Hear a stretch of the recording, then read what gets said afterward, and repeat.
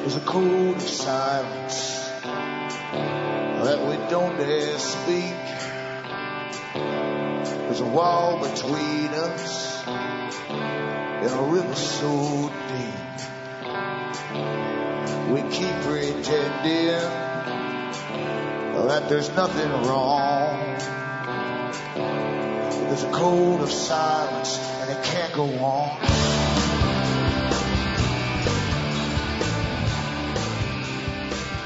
Hi folks, I'm Alan Watt and this is Cutting Through the Matrix on the 14th of March 2012. For newcomers, help yourself to the free audios for download at cuttingthroughthematrix.com and you'll get a wealth of information that hopefully will change the way you think about reality in general and your own conditioning, particularly because we've all had the same brainwashing from birth into an artificial system run by experts at the top that have really covered all the bases. And our cultures, the change in our cultures are all really deemed necessary to control us all and bring us all together at the same time into this global world order system, basically.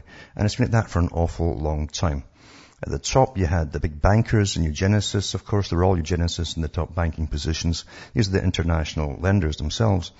And they formed their own clubs at the beginning of the 20th century, actually late 19th century, and came up with the whole idea that since they were already grabbing resources across the world using other countries' militaries to invade, just like today, then they should carry on doing so and eventually own all the world's resources, and they would put into a fake account, you might say, an account that would pretend to be, they'd hold for the world. And they would become the ones that would dispense even food itself to the world down the road and all minerals and things that you buy. So basically it's a world order run on economics in a sense with a eugenic program on it too. And right, they even have departments on the fate of man, the future of man. And they go through how obsolete humans became because of the machinery and mechanization of really the industrial age, and how it put so many out of work. And before that, of course, you had artisans getting put out of work too when the machines came in. So these guys literally worked down through the ages, always planning the future to ensure that themselves and their own offspring are still in charge of the future to come. And the system that they want is a perfected world, almost a lower class human type society, definitely. And those who come through will be the ones who are necessary for the new age, as I like to call it. Intellectuals, people who are really scientifically orientated, and that's really it in a nutshell. You can read their books. I mentioned lots of them in those talks I give at cuttingthroughthematrix.com of the big players who took part in it and how they shaped the cultures of the world. And they altered them generationally. Every generation had its own culture updated for things to come. So when you're reading that too, remember you bring me to you every night, 5 nights a week at least, and you can help me keep going by buying the books and discs at cuttingthroughthematrix.com, because I don't sell anything else. I don't flog anything that's going to keep you alive forever. And I don't have shares in any businesses that sell the various products and so on. So I depend upon you, and you can buy the books and discs if you went to cuttingthroughthematrix.com. From the US to Canada, you can use a personal check or international postal money order, or you can send cash or use PayPal. And across the world, Western Union, MoneyGram, and PayPal once again. And I chronicle events and take it back into the past to show you that what's happening today was planned sometimes 50, sometimes 80 years ago, sometimes 100.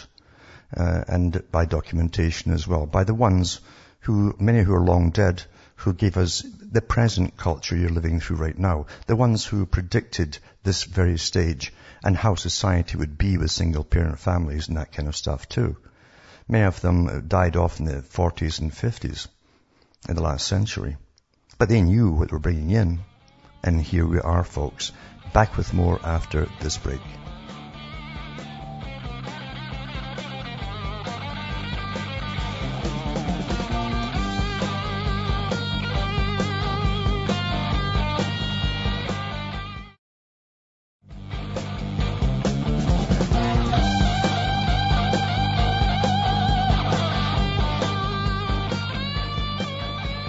Hi folks, I'm Alan Watt. We're cutting through the matrix, and I've gone over many times this big agenda. This agenda for utopia, for the elite themselves, of course, and the technocrats they'll use to run the future. Not too far from now, in fact, because they want a big cull. And they've talked about this openly, and I'll touch on some of the big boys who did talk about it openly tonight if I have time. And they were talking about this in the 1920s onwards, how they'd have to vastly reduce the populations. And in their inner circles, they always give stuff for their outer circles to print in public. But in the inner circles, they go much further and deeper, talking about, and they get professors in to talk about the different ages that have come and gone, from Stone Ages to Bronze Ages and Iron Ages and things like that, right down to the Industrial Era, which, as I say, did away with so many craftsmen and artisans and put them all out of work forever, basically. And then you go post-industrial, and then all that lots of work. The factories are out of work as well, because you've got new human capital, they call it, in China. So they are always wondering what to do with the rest of us, you see, who are technically, in their terms, obsolete, because they run on secular humanism and what they call being very pragmatic about the purpose of humanity. Because for them, you see, there's always a purpose for humanity. And we don't just exist for the sake of living. No, we have a purpose, you see. And the ones at the top believe that they were the ones who were chosen to lead the purpose. And they use Darwinism as a flag almost for their cause. And they run UNESCO and a whole bunch of organizations at the United Nations. They work closely with and are members of the Council on Foreign Relations and the Royal Institute of International Affairs, always have been for generations. And they're still going at it. But one way was to bring down the population. Now, they've been very successful with creating infertility in men. And I've done many articles about that from their own websites, their own newspapers and journals, to do with the fact that there's such as a disappearing male that was done on CBC television. And they show you that the male today has very little active sperm, functioning sperm, compared to the 1950s model. And what they do have as active is often very deformed, with two tails and things like that, can't even find its target. So this did not happen by coincidence, because back in the 20s they talked about using food and even drugs to basically cause infertility and bring down the populations. You cannot have such coincidences happening when they mandate it at the top and at least speculate on it at world meetings, and then it actually comes into fruition. So it's been done because people would not volunteer for such things, obviously. But when we go into other methods too of making you dumb and compliant, because that is the function of the average citizen at the bottom, is to be dumb and compliant. So I'll touch on that tonight too. But here's an article here, and it's to do with something that happened in 2004 in Cornwall, in England. And another one happened only a couple of years ago. I remember reading about it too. Very similar in England. But it says here, a coroner has criticised a water authority for gambling with the lives of 20,000 people by not telling them that for more than a fortnight, 2 weeks, about Britain's worst mass poisoning by your water company. West Somerset Coroner Michael Rose criticised the South West Water Authority as he gave his verdict on the death of Carol Cross. Mrs. Cross, 59, died in 2004 from a rare disorder usually associated with much older people suffering from Alzheimer's disease. Now, Alzheimer's was unknown at one point. You had various pre-senile dementias, as like they call them, and they were not that common either. And from about 1960s, late 60s onwards, they kind of sped up and became very common because something obviously happened to them. Nothing happens on a mass scale at the same time without a cause. And the cause is either inoculations, food, or something. Something's got into the body. Simple detective work, you see. Anyway, it says she had been living in the Camelford area of North Cornwall in July 1988 when the poisoning occurred. She was one of 20,000 customers affected when a relief truck driver mistakenly added 20,000 tons of aluminium sulfate to the drinking water at the Lower Moor Treatment Works. The coroner recorded a lengthy narrative verdict in which he said there was a very real possibility that the ingestion of aluminum by Mrs. Cross had contributed to her death. Well, they always find it in the brains of Alzheimer's patients, high quantities of aluminium. That's what they call it in Britain. The inquest, which first began in November 2010, heard that a post-mortem examination later found high levels of aluminium in Mrs. Cross's brain. The inquest was told that for more than 2 weeks, South West Water Authority, which ran the treatment works, didn't tell the public the cause of the poisoning and insisted the water was safe to drink. Well, these are the guys that are looking after you, and who are going to save themselves or you? So they just lie, you see. Many people reported rashes, diarrhea, mouth ulcers, and other health problems after drinking the water or bathing in it. The water became so polluted in the first few hours that customers reported hairs sticking to their body like superglue as they got out of the bath. Customers flooded the switchboard of the Water Authority, but were told it was safe, and it's been claimed that some were even advised to boil the water, which increased the levels of aluminium still further. Mrs. Cross, who lived on the outskirts of the town and later moved to Dulverton in Somerset, died in Taunton's Musgrove Park Hospital. She suffered from a rare neurological disease, cerebral amyloid angiopathy, and her husband, Dr. Doug Cross, believes her exposures to high levels of aluminium during the incident caused her death 16 years later. And Dr. Cross, who now lives in Cumbria, did not attend the hearing in Taunton, Somerset. But anyway, this is the stuff that's dumped in your water in lesser doses, you see. And of course, we all know about these different things with fluoride and aluminum and all the rest of it that they dump in there. These are poisonings. They're medicating the water. See, your drinking water should not need medication. And that's the first point. When do the authorities have the right to medicate you? And you have to go into all of the effects of the medication, as they want to call it, because it's been used for nearly 100 years for dumbing people down. That's really what the stuff does to you. It makes you very compliant. And that's what they want at the top.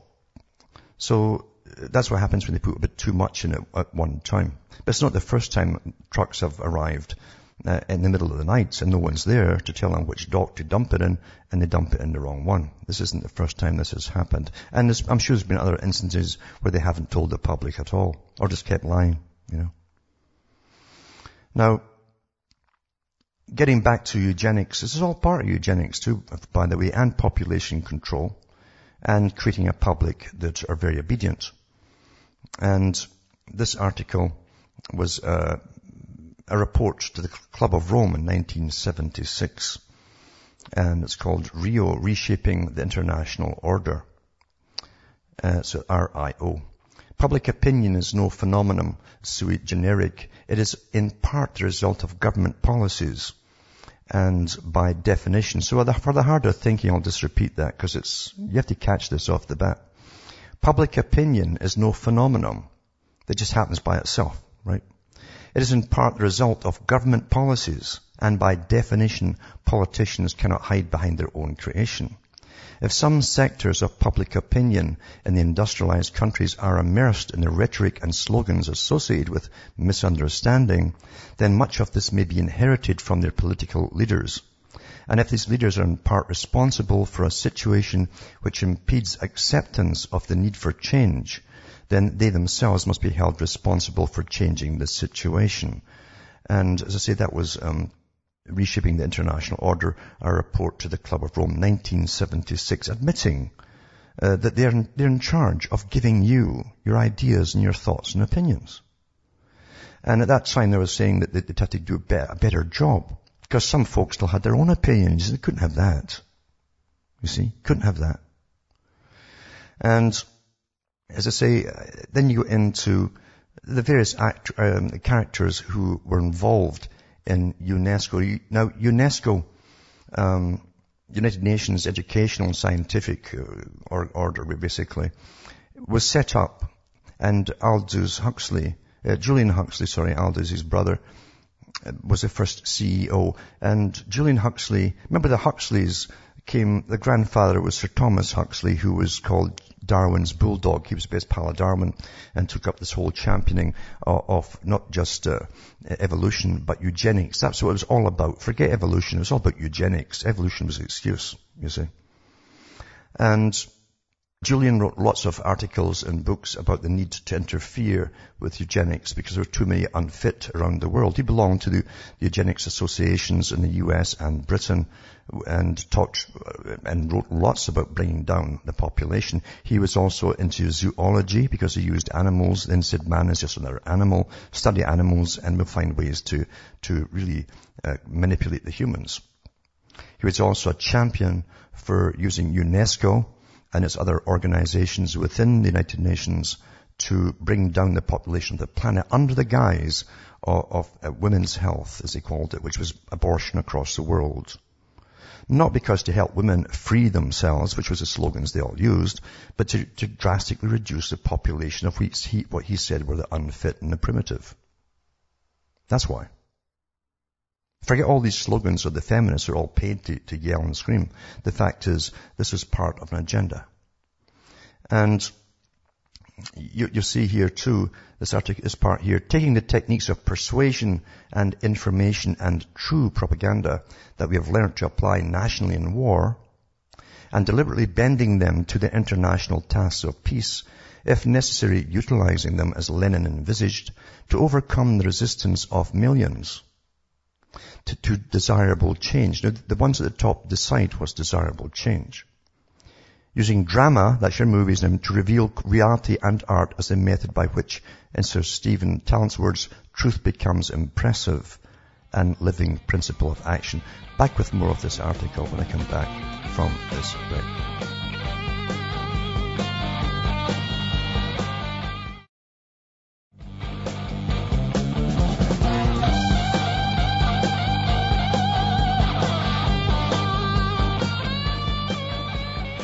Hi folks, I'm back cutting through the matrix, reading a quote from a paragraph from UNESCO, its purpose and philosophy. And as I say, it's you find that Huxley was the one behind this. He said this and wrote it. He says, taking the techniques of persuasion and information and true propaganda, that's real mind-bending stuff, that we've learned to apply nationally in war. Remember, the first casualty of war is the truth. And deliberately bending them to the international tasks of peace, if necessary, utilizing them as Lenin envisaged to overcome the resistance of millions to desirable change, using drama to reveal reality and art as a method by which, in Sir Stephen Talent's words, truth becomes impressive and living principles of action, and aiming to produce that concerted effort which, to quote Grierson once more, needs a background of faith and a sense of destiny. This must be a mass philosophy, a mass creed, and it can never be achieved without the use of the media of mass communications. UNESCO, in the press of its detailed work, must never forget this enormous fact. So, in other words, using massive propaganda staged to bend the mind and to get everyone else, the victims of the eugenical program, to go along with everything. Consent, in other words. And he called it evolutionary humanism. And he was in with Charles Galton, Darwin, and others. Now, Charles Galton, of course, and Darwin was also head of the Eugenics Society, and then it was taken over again by Huxley. They sort of swapped chairs all the time. But from the Next Million Years, which is a book written by Charles Galton Darwin in the 1950s, and he was a physicist, a natural scientist that worked on the Manhattan Project. And he still held dearly to Darwin's initial push of eugenics, basically. That's what the whole thing about was to do with Darwin. It was eugenics, not just the evolution of man, but eugenics itself. But for the next million years, it says, the detailed march of history will depend a great deal on the creeds held by the various branches of the human race. It cannot be presumed with any confidence that purely superstitious creeds will always be rejected by civilized communities, in view of the extraordinary credulity shown even now by many reputedly educated people. It's true that there may not be as many at the present time whose actions are guided by an inspection of the entrails of a sacrificial bull, but the progress has not been very great, for there are still many believers in palmistry and astrology. It is to be expected then that in the future, as in the past, there will be superstitions which will notably affect the course of history, and some of them, such as the ancestor worship, will have direct effects on the development of the human species. But superstitious creeds will hardly be held by the highly intelligent. And it's precisely the creed of these that matters. Is it possible that there should arise a eugenic creed, which perhaps working through what I have called the method of unconscious selection should concern itself with improvement of the inherent nature of man, instead of resting content with merely giving him good but impermanent acquired characters? Without such a creed, man's nature will only be changed through the blind operation of natural selection. With it, he might aspire to do something towards really changing his destiny. So, they're talking about the creed at the top, the ones who are basically humanists, secular humanism, and who are pragmatic. These are the guys who gave you and are teaching all your children situational ethics at school and moral relativity. 5 in a boat, you have no food. The one who is sick, should you kill him and eat him? That kind of stuff. These are the guys who are ruling the world. These are the guys who work with the military before the battles. They plan long-term strategies, war after war, and bring it down to collateral damage and how many should they expect to lose, etc., etc. So they're cold-hearted, psychopathic types, and they do interbreed, and definitely psychopathy can also be hereditary. There's no doubt about it. So I'll put up tonight links to UNESCO, its purpose and its philosophy by Julian Huxley, the first Director General of UNESCO, and it was published at Washington, D.C., Public Affairs Press in 1947. And it's quite interesting going through it all. There's a lot in it.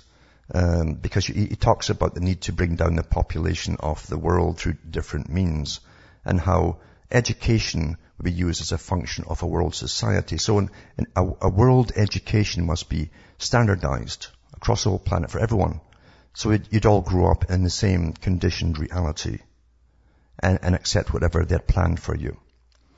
And he says that the fact has also been emphasized by the development of intelligence testing, and that was done by Galton, who faked his results, by the way, because he wanted to prove that the working class were vastly inferior to the upper class. So he fudged all his statistics. They're still using the same test today in schools.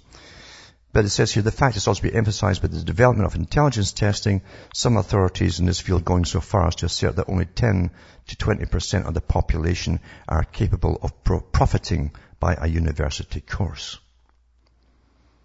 As his peace must therefore be founded, if not to fail, upon the intellectual and moral solidarity of mankind. In the forefront is set UNESCO's collaboration in the work of advancing the mutual knowledge and understanding of peoples through all means of mass communication. Again, mass communication.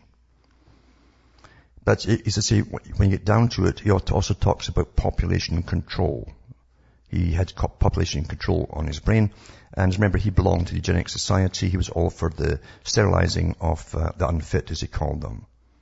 You understand, these are the characters who gave Hitler his ideas. They were on the go long before Hitler through various organizations. In fact, Hitler simply copied the eugenics program that they'd set up in mainly the US. Really something else. Back with more after this break.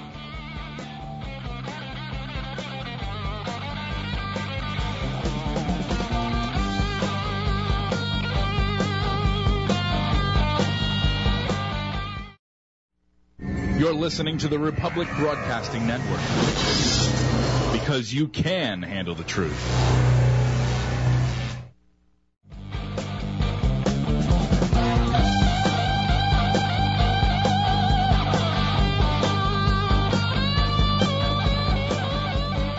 Hi folks, I'm back and we're cutting through the matrix, reading an article by Julian Huxley for UNESCO about the purpose of UNESCO, this wonderful United Nations organization.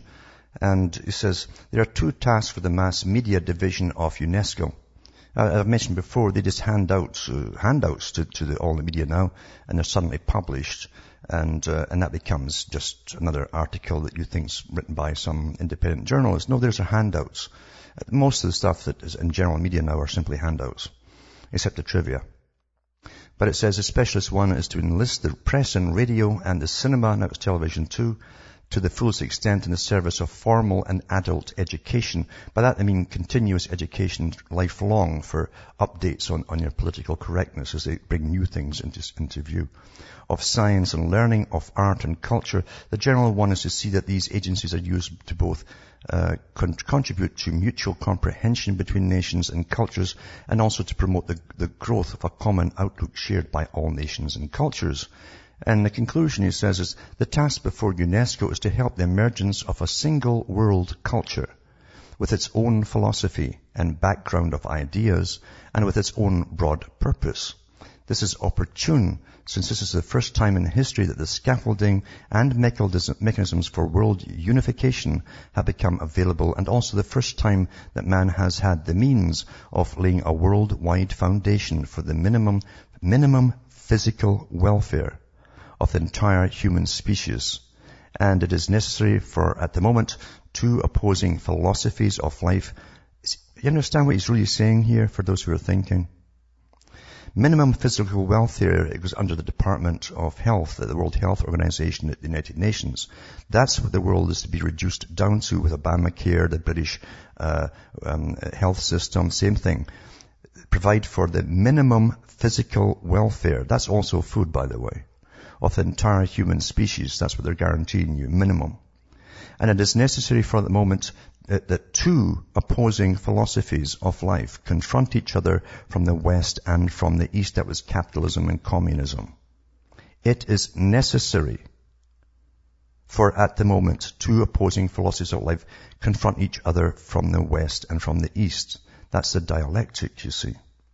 And that's why you had the long Cold War. And that's why you had the Rees Commission come out and with its conclusions, the big foundations that apparently were founding what seemed to be communist movements within America and Britain and elsewhere. And these foundations, some of the CEOs actually admitted it, and it was read out in Congress. The Ford Foundation CEO says, yes, our job is to bring in the culture of the Soviets and blend it so well with that of the West that they'll become one in the end. And so you'll be ruled by a fascist group on the top, the bunch at UNESCO and so on, and the United Nations. But we'll all live in a form of collectivism at the bottom, getting minimal food, minimal health care, etc., etc. And he says it is necessary for, at the moment, two opposing philosophies of life confront each other. That was a dialectic process. Thesis, antithesis, and synthesis. So, he says you may categorize the two philosophies as two supernationalisms, or as individualism versus collectivism, or as American versus a Russian way of life, or as capitalism versus communism, or as Christianity versus Marxism. Can these opposites be reconciled, this antithesis be resolved in a higher synthesis? I believe not only that this can happen, but that through the inexorable dialectic of evolution, it must happen. And that's what your whole Cold War was all about. In pursuing this aim, we must eschew dogma, whether it be theological dogma or Marxist dogma. East and West will not agree on a basis of the future if they merely hurl at each other the fixed ideas of the past. For that is what dogmas are, the crystallizations of some dominant system of thought of a particular epoch.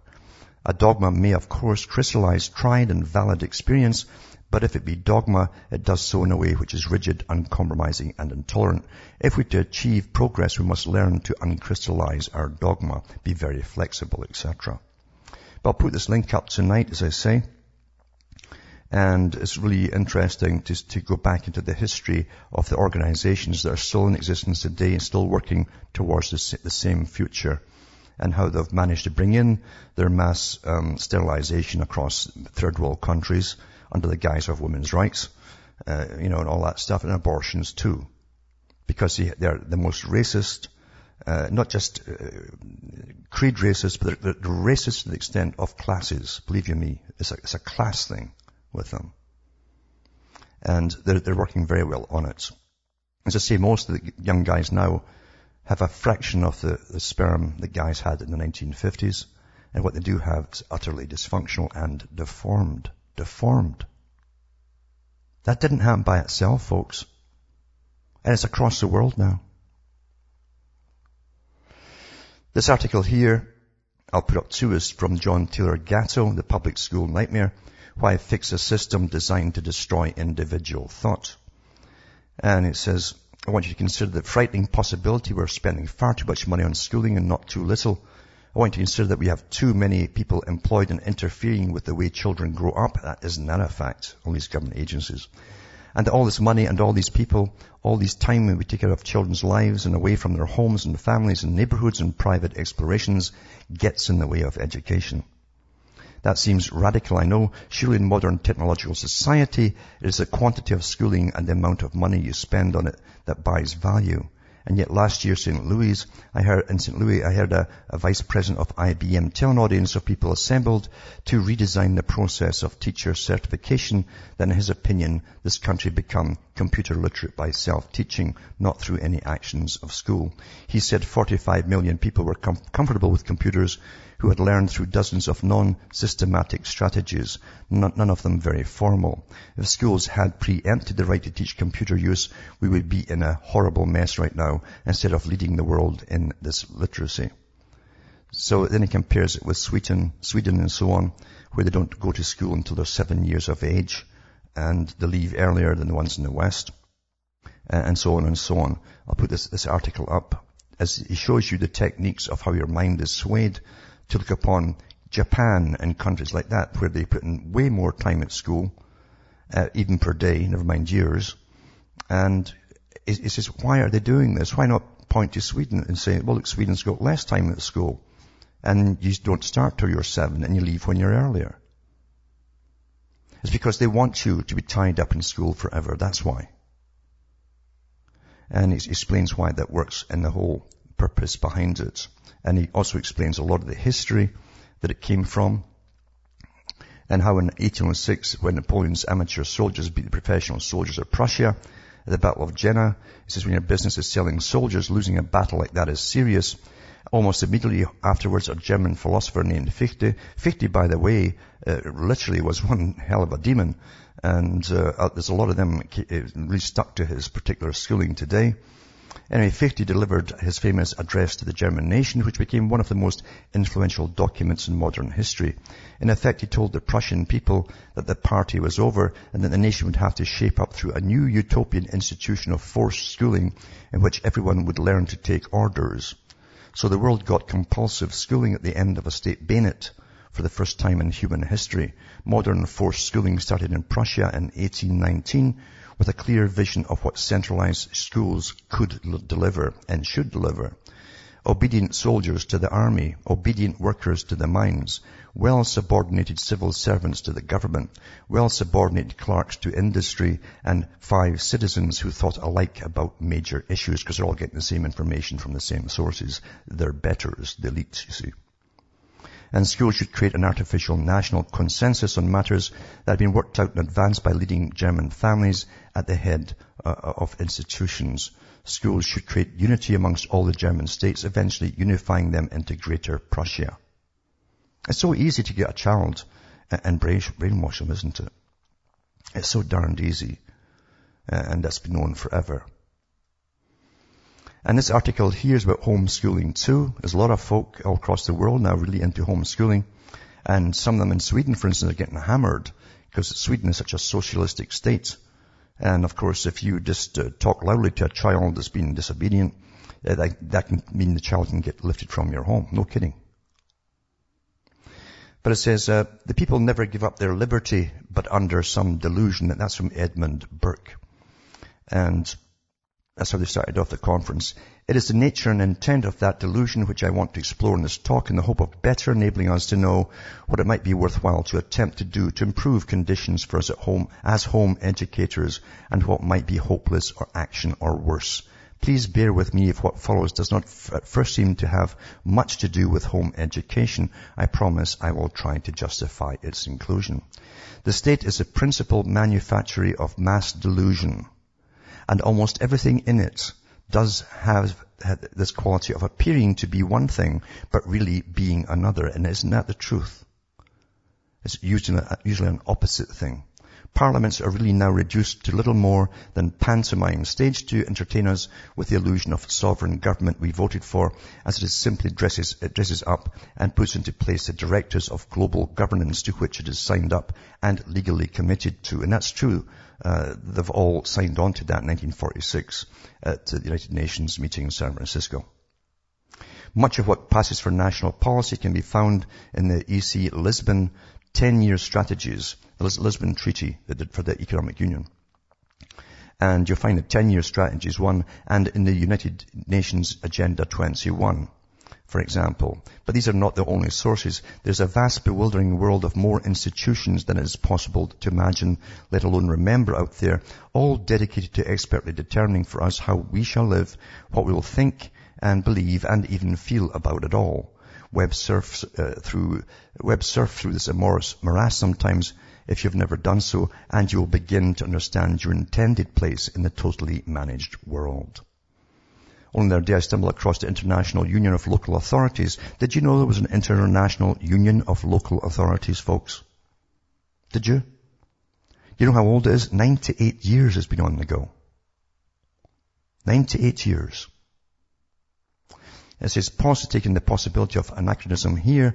If you've ever wondered how local government in one country can manage to oppress home educators in seemingly identical ways with identical prejudices and modus operandi, then here is a contender for one efficient mechanism for globalizing bad practice. Amusingly, in attempting to resource this organization, I fell over another couple in the same field before finding my way back to this one. One of them cheerfully informed me that half the legislation affecting local government comes from the EC. 98 years. Can you believe that? Because they're the International Association of Mayors, and on and on it goes. So even the institutions of local and national government itself, as we're taught to understand them, are mostly a delusion. The real power and planning happens elsewhere behind the scenes, and national government is reduced now to puppet status the world over. And that really is true because I've outsourced most of the departments to these big foundations and organizations. Very few major events of the past have occurred in the absence of conspiracies, and that's what Edward Griffin pointed out. And it's just to think that our modern age must be an exception is not rational. If we don't know this, then perhaps our own educations in history have been somewhat lacking. The use of this term as ridicule of critics of the state is undesirable, as a good example of how what pass for our own thoughts are handed to us by the state. Well, isn't that what Julian Huxley was saying in that previous article I said? Deception is a state of mind and the mind of state, wrote James Angleton, head of counterintelligence at the CIA, from 1954 to 1974, who was in a position to know, I think. It is an indefensible and demonstrable nonsense to apply the term conspiracy theory to what can be so easily demonstrated to be the case from the very architects themselves. Aldous Huxley knew what he was writing about in Brave New World, because his whole family were world controller class and intelligentsia. His director of the Central London Hatchery and Conditioning Centre explains, at last the child's mind is these suggestions, and the sum of the suggestions is the child's mind. And not the child's mind only, the adult's mind to all his lifelong education and indoctrination. The mind that judges and desires and decides, made up of these suggestions, but all these suggestions are our suggestions from the state. Julian Huxley, Aldous Huxley's older brother, was the first director of UNESCO, United Nations Educational, Scientific and Cultural Organization. He wrote its mission statement in 1946, in which he said, in its educational program it can stress the ultimate need for the world political unity and familiarize all peoples with the implications of the transfer of full sovereignty from separate nations to a world organization. It is not possible to reconcile this statement with fighting for king and country, which was therefore a con, these being slated to obsolescence even as the war was being fought, and indeed long before that.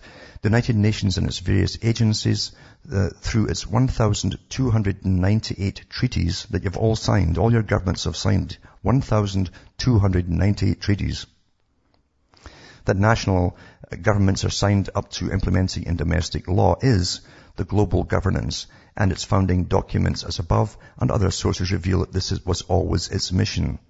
A not dissimilar ambition to Hitler just defeated unification mission also, but such unification was never going to come about through military conquest.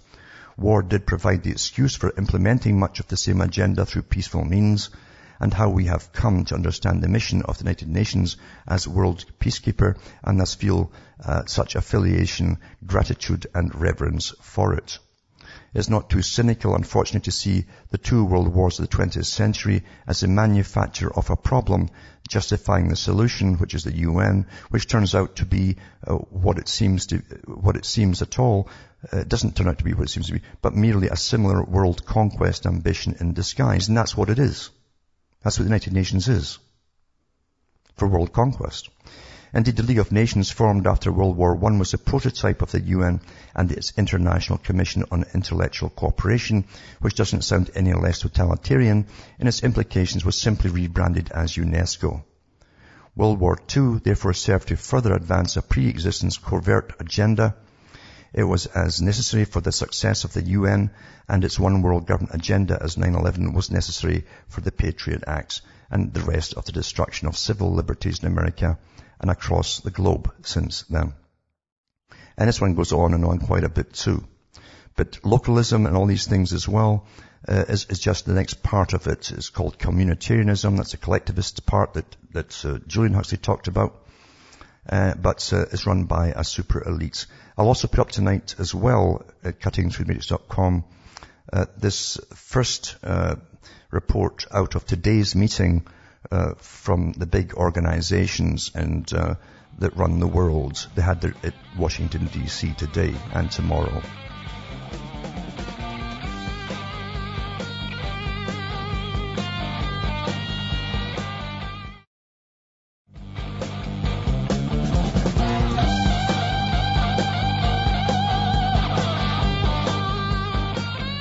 Hi folks, I'm Alan Watt, cutting through the matrix, and just before I go to caller, as I say, the Council of Councils is having their first world meeting in Washington, D.C.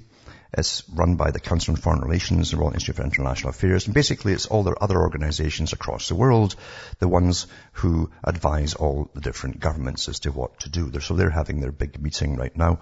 I'll put up the first report from their speeches today. And some of the attendees who were at it, all the big players, of course. And you can make from that what you will. They're pretty blatant if you get their drift of where they're going, about what they're going to do, and so on. Now, I'll take Steve from Oregon, if he's there. Yes, I'm here, Alan. Let's go quick. Yep. I'll be brief and articulate. Number one is I appreciate you, and I'm bored of everybody. I don't think I'll get bored of you. That's that point, okay? And then the other one is, first I want to talk about one thing that I learned is the queenship. Now, I never knew about this. Something brought it to my attention. And I started looking into it, and there's like 5 levels of all this queenship that she does. And I just wanted to give one point, but I have another one I'd rather talk about. But then I look at they gave the queenship to the Beatles. Paul McCartney kept his, and so he meets with Bush and Obama. John Lennon gave his back, and he's dead. So Yeah. First I wanted to say that. Well, actually, Paul McCartney also bought his night ship. At that time, Tony Blair was in for 40 grand donated to the Labour Party. He'd put you forward to get a night ship. Yeah. Right. So let me go on to the next one, and I'll let you go. I want to talk about LSD. Now, I'm 54 years old. I'm doing good. My kids are 22 and 24, doing great. We're not in school loans. All this stuff that you talk about, we all know. My wife, everything. So, and I got property and goats, chickens, whatever. So I'm fine, but kind of, I suppose. Yeah, I understand all you're talking about. But when I was in my 20s, I did LSD, and I did it a lot. But what I did is I didn't want to watch walls melt like my friends did. I'm going, this is stupid, you know. I want to be in control of my life. And so what I did is what was raw back then, I would cut it into, quarters. 50 cents a day is what it cost me. I did it almost every day, And I'm telling you, I really liked it. But once he got, the person who was selling it to me got caught. Luckily, he only got probation. But I just quit, I just quit. I didn't know withdrawals. I had nothing. And one of the things that came to my mind when I quit is it is almost taking that and saying, you don't need LSD. You can do this on your own. You can do it by looking at the trees. You can do it by this, and you can do it by that. But it's hard because they're pulling us so hard. And so I just wanted to, and I think I'm done, and I'll let you talk now. Yeah, it's interesting, too, that McCartney and the Beatles did LSD, Lucy in the Sky with Diamonds. That's also how you get a knighthood, too, was by promoting the drugs. But I do know that the early stuff that came out of LSD was really, really potent stuff. And I can remember girls at rock concerts walking into a lake at one point and drowning themselves. And friends of mine who actually walked out a second-story window and crawled along a telegraph wire and then reached for a star and fell down 2 floors onto some concrete. So that was very common as well. And different folk would affect in different ways as well. Some really bad trips. Some people would take 1 dose of it and end up with drug-induced schizophrenia. They kept getting flashbacks and seeing monsters for years later. Just 1 dose. Just depends upon yourself, you see. But it's not something I would certainly advise. But it was promoted from the top down, as I say, even through the music. Big time by the BBC. All the old Etonians pushed the stuff on the population. So it certainly had an effect. But thanks for calling. And from John, Canada, Ronnie in Oregon, maybe you can call tomorrow. From Hamish myself, from Ontario, Canada, it's good night to me. Your God or your gods go with you.